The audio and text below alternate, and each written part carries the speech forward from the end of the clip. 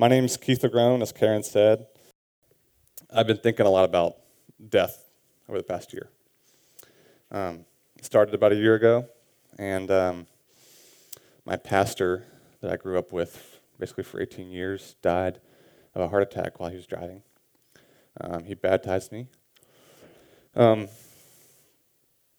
first of all, let me just say that I'm pretty lucky or blessed, however you want to say it, to have a pretty healthy family. I've got all four of my grandparents. I've got healthy friends. But really in the past year, I've witnessed more death. Starting with my pastor in 2016, and that's where I'm wearing the suit. Okay, it's to honor him. It's to try and capture some of the passion and fervor that he preached with, basically my entire life. So it's for him. It's for Pastor Pat.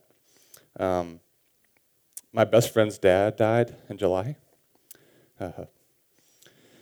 And I've had a coworker's dad die in July. And Caleb, you can put the first slides up there. Nicole and I were in Europe with my family this summer, and we went to these things called the catacombs. That's my brother, Jake. We went to these things called the catacombs, and essentially what happened in Paris in the late 1700s is they ran out of room to bury their dead. So over the 2-year period, they moved 6 million bodies underground into these catacombs, into these tunnels they had built. And you can see these pictures, and it's literally just stacks and stacks of bones and skulls. And when we were walking through these tunnels, I kept thinking, what's the point of all this? This is our destiny, all of us. We're undifferentiated as in this state. You can't tell who is who. You can't tell anything about these people's lives. So it's kind of depressing, but that's what I was struck with. And, at times the Bible isn't that much more positive about it. Ecclesiastes 3:19-20. For what happens to the children of man, and what happens to the beast is the same. As one dies, so dies the other. They all have the same breath, and man has no advantage over the beast, for all is vanity. All go to one place. All are from the dust, and to dust all return. And I've always feared death. I've always been afraid of growing up. Started in middle school, and it really didn't come to a point until after I graduated college, and I started life in the real world at work. I moved to Houston, and moved here with Nicole, my wife. And you could see evidence of that. I would reject responsibility at home because that's what an adult would do. I really had trouble going to work all day, being exhausted at night, falling asleep on the couch, waking up the next morning, doing it all again. I was like, I'm going to do this for 40 more years? Is this how it's supposed to be? Just afraid of not just getting older, but just growing up in general, being an adult.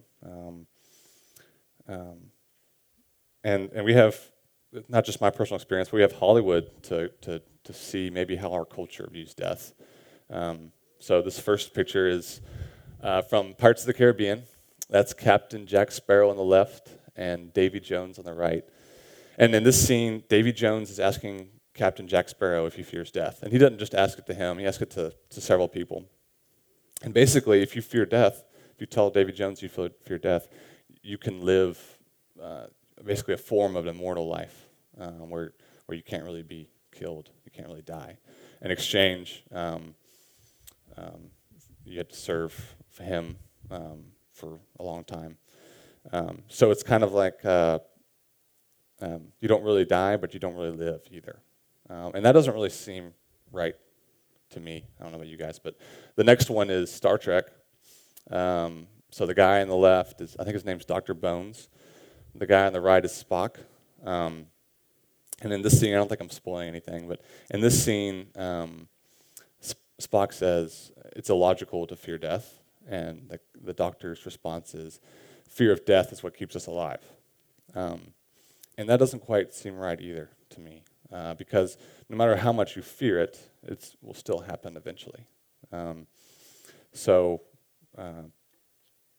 Shockingly, Hollywood doesn't give us the answers we're looking for. So we still have these questions of, where's the comfort? How can I deal with my anxiety? Um, and when I was thinking about this, I think there's three options.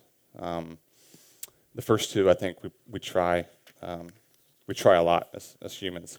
I think we've all tried these. So the first one is basically seek as much happiness and pleasure for yourself as possible. Just have the most fun life you can have. Um, do all these sorts of fun things. Just happiness is your goal. Um, and it could be a period of days, weeks, months, years, decades that we try and do this. I think, but at least all of us can admit that it's something that we do pretty regularly in order to seek fulfillment. The second option is you can pour yourself into something else. It could be work. It could be the needy. It could be family. And I think we also do these quite a bit as well. Maybe we go back and forth between seeking happiness and pleasure for ourselves, and then maybe that's not quite doing it, so we try and put it into something else, work or family or friends. So I think we're all probably pretty familiar with those. So what I want to spend today talking about is the third option. And that option is baptism. So we're going to go in our text today. So how we're going to do this is we're going to have 4 people read the text, starting with Nathan Pope.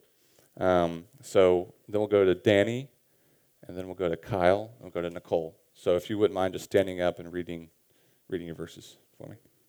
Oh, sorry. The text is Romans 5:18 through Romans 6:14. It'll be on the screen as well.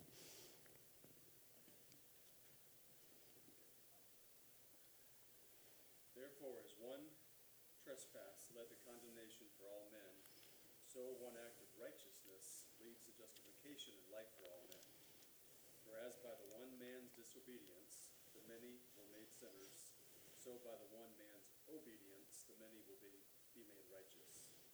Now the law came in to increase the trespass, but where sin increased, grace abounded all the more, so that as sin reigned in death, grace also might reign through righteousness, leading to eternal life through Jesus Christ our Lord. What shall we say then? Are we to continue in sin so that grace may abound? By no means. How can we who died to sin still live in it? Do you not know that all of us who have been baptized into Christ Jesus were baptized into his death? We were buried, therefore, with him by baptism into death, in order that, just as Christ was raised from the dead by the glory of the Father, we too might walk in newness of life. For if we have been united with him in a death like this, we shall certainly be united with him in a resurrection like this. We know that our old self was crucified with him, in order that the body of sin might be brought to nothing, so that we would no longer be enslaved to sin. For one who has died has been set free from sin. Now if we have died with Christ, we believe that we will also live with him. We know that Christ, being raised from the dead, will never die again. Death no longer has dominion over him. For the death he died to sin once for all, but the life he lives to God. So you must also consider yourselves dead to sin and alive to God in Christ Jesus. Let not sin therefore reign in your mortal body, to make you obey its passions. Do not present your members to sin as instruments for unrighteousness, but present yourselves to God as those who have been brought from death to life, and your members to God as instruments for righteousness. For sin will have no dominion over you, since you are not under law, but under grace. Boom. Knocked it all out in one. Thank you. Thank you, Nathan. Appreciate it. So if we look at these verses, in verse 6, I want to start out talking about where we all start out, all of us humans. Paul references in chapter 6, verse 6, the old self, which literally refers to old man, meaning they who were in Adam. So Adam and Eve. So as soon as we enter this world, we become sinners. We're flawed. No matter who you are, no matter where you were born, no matter if you were born into the most Christian, biblically sound-based families, or whether you were not born into that. We're all born the same, no matter what country, no matter what socioeconomic status. There's not one of us who is better than the other. We may have different skills and talents, different likes and dislikes, but in the eyes of God, there's not one of us that is better. So you can see this in chapter 5, verse 18, the first part of 18 and the first part of 19. Therefore, as one trespass led to condemnation for all men, so one act of right, just the first part. Therefore, as one trespass led to condemnation for all men. And then verse 19, the first part. For as by the one man's disobedience, the many were made sinners. And we can also go into another text, Ephesians 2, 1 through 3.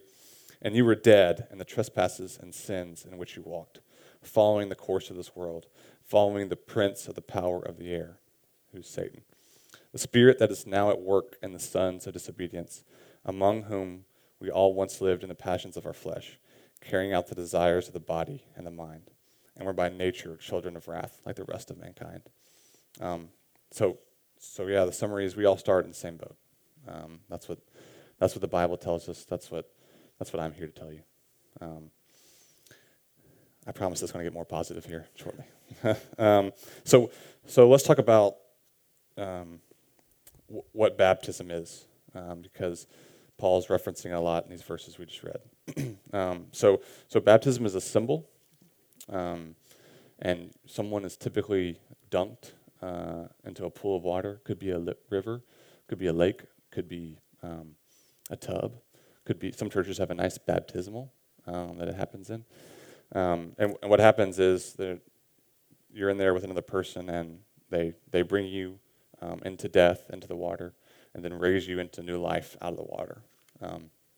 And so the water serves both as as what causes the death, but also cleanses you. And that's similar to Jesus on the cross. So Jesus was crucified on the cross, and the cross was both the agent that killed Jesus, but also served as a sacrifice for our sin. And baptism is not, the physical act of baptism is not required, but at a minimum, it is a reference and a symbol that we use to describe our life before and after Christ. So let's break up baptism into a couple different parts. The first part is the baptism into death. So I don't think a dead person can sin, which is part of the symbolism. But Paul says, and he repeats it a lot, which probably means it's important. He repeats it in verses 2, 3, 4, and 5, and on from there. He says that we're dead to sin. And that kind of leaves you with some questions, at least it did for me, which is, how is sin no longer controlling our lives if we're still tempted to sin, even after baptism? So first, let's talk just really quickly about sin. Sin is missing the mark. Whether you're trying to hit this bullseye, and whether you're 1 centimeter off or you just completely miss the target, it's the same. You miss the mark. And that missing the mark happens through disobeying God, through lust, through envy, selfishness, pride. Those are what cause us to sin. So even if you live your whole life, you don't hurt anyone, you still, I would imagine, have internal envy and internal pride, internal selfishness, internal lust. And that's kind of what we can define sin as. And I found this interesting quote this week, just happened upon it, from Steve Jobs, of all people, and it says, "Death is very likely the single best invention of life. It is life's change agent," which is actually pretty profound. So when we go through baptism, whether it's the actual physical part or the symbolic part, it doesn't mean that when you rise up, you are perfect or that you won't sin anymore. Because people who do go through that, they still sin a lot. But what it does is it changes what category or ruling we fit under. It changes us from being tied to the law to being under God's grace. And so let's talk about that a little bit. God's law, which is what we're all born into, is in some ways very similar to our judicial system in America. Um, there's a set of standards, right? And if you are caught breaking one of those, um, you go before a judge or jury, and they give you a sentence, some sort of punishment. Um, the difference kind of lies in that in America's judicial system, if you generally do more good than bad, you're seen as a good citizen, right? No one's going to be suspicious of you. You're seen as a good citizen. In God's law, as we talked before, we're already born on the wrong side. We're already born as bad citizens. And that's kind of tough to hear. I mean, what is the point if we're already behind and there's no way for us to catch up when we live our lives? I mean, what good does that do us? And that's where God's grace kind of fits in. In God's grace, under God's grace, we have a different purpose. And this can be kind of confusing. If you look at Christians and churches around the world, it seems like we're all just trying to do the best we can to be the best people we can. And I think our purpose is different than that under God's grace. The purpose is to obey God in what he asks us to do. So I kind of want to give you some illustrations to kind of help that along a little bit. And Martin Luther King Jr. came to mind. So if you think about him as a leader, he asked his followers to do quite a lot. They were protesting against a terrible, terrible thing and a terrible time in our country. And they were asked to do it peacefully, even though they were yelled at, they were told terrible things, they were spit on, they were injured, they were thrown into jail, some of them were even killed. But they still followed him. And you can kind of contrast that with maybe a bad boss that you've had or that you can imagine having. A boss that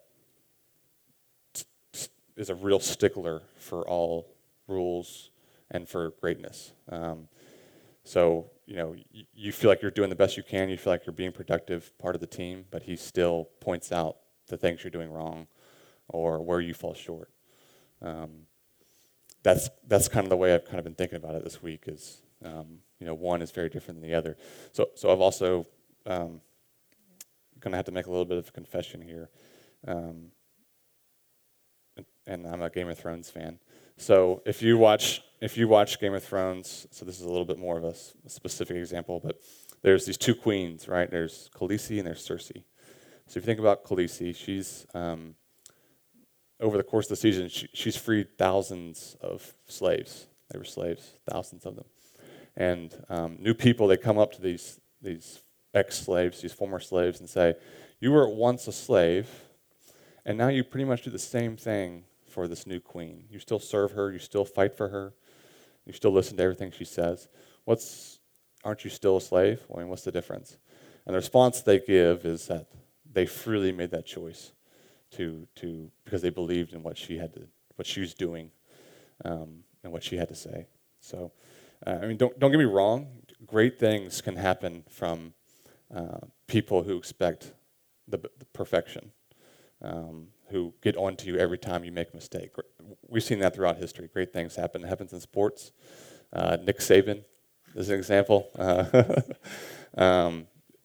Your work team may be an example with that tough boss. You guys get things done. You guys are some of the best parts of the company, but you feel expendable.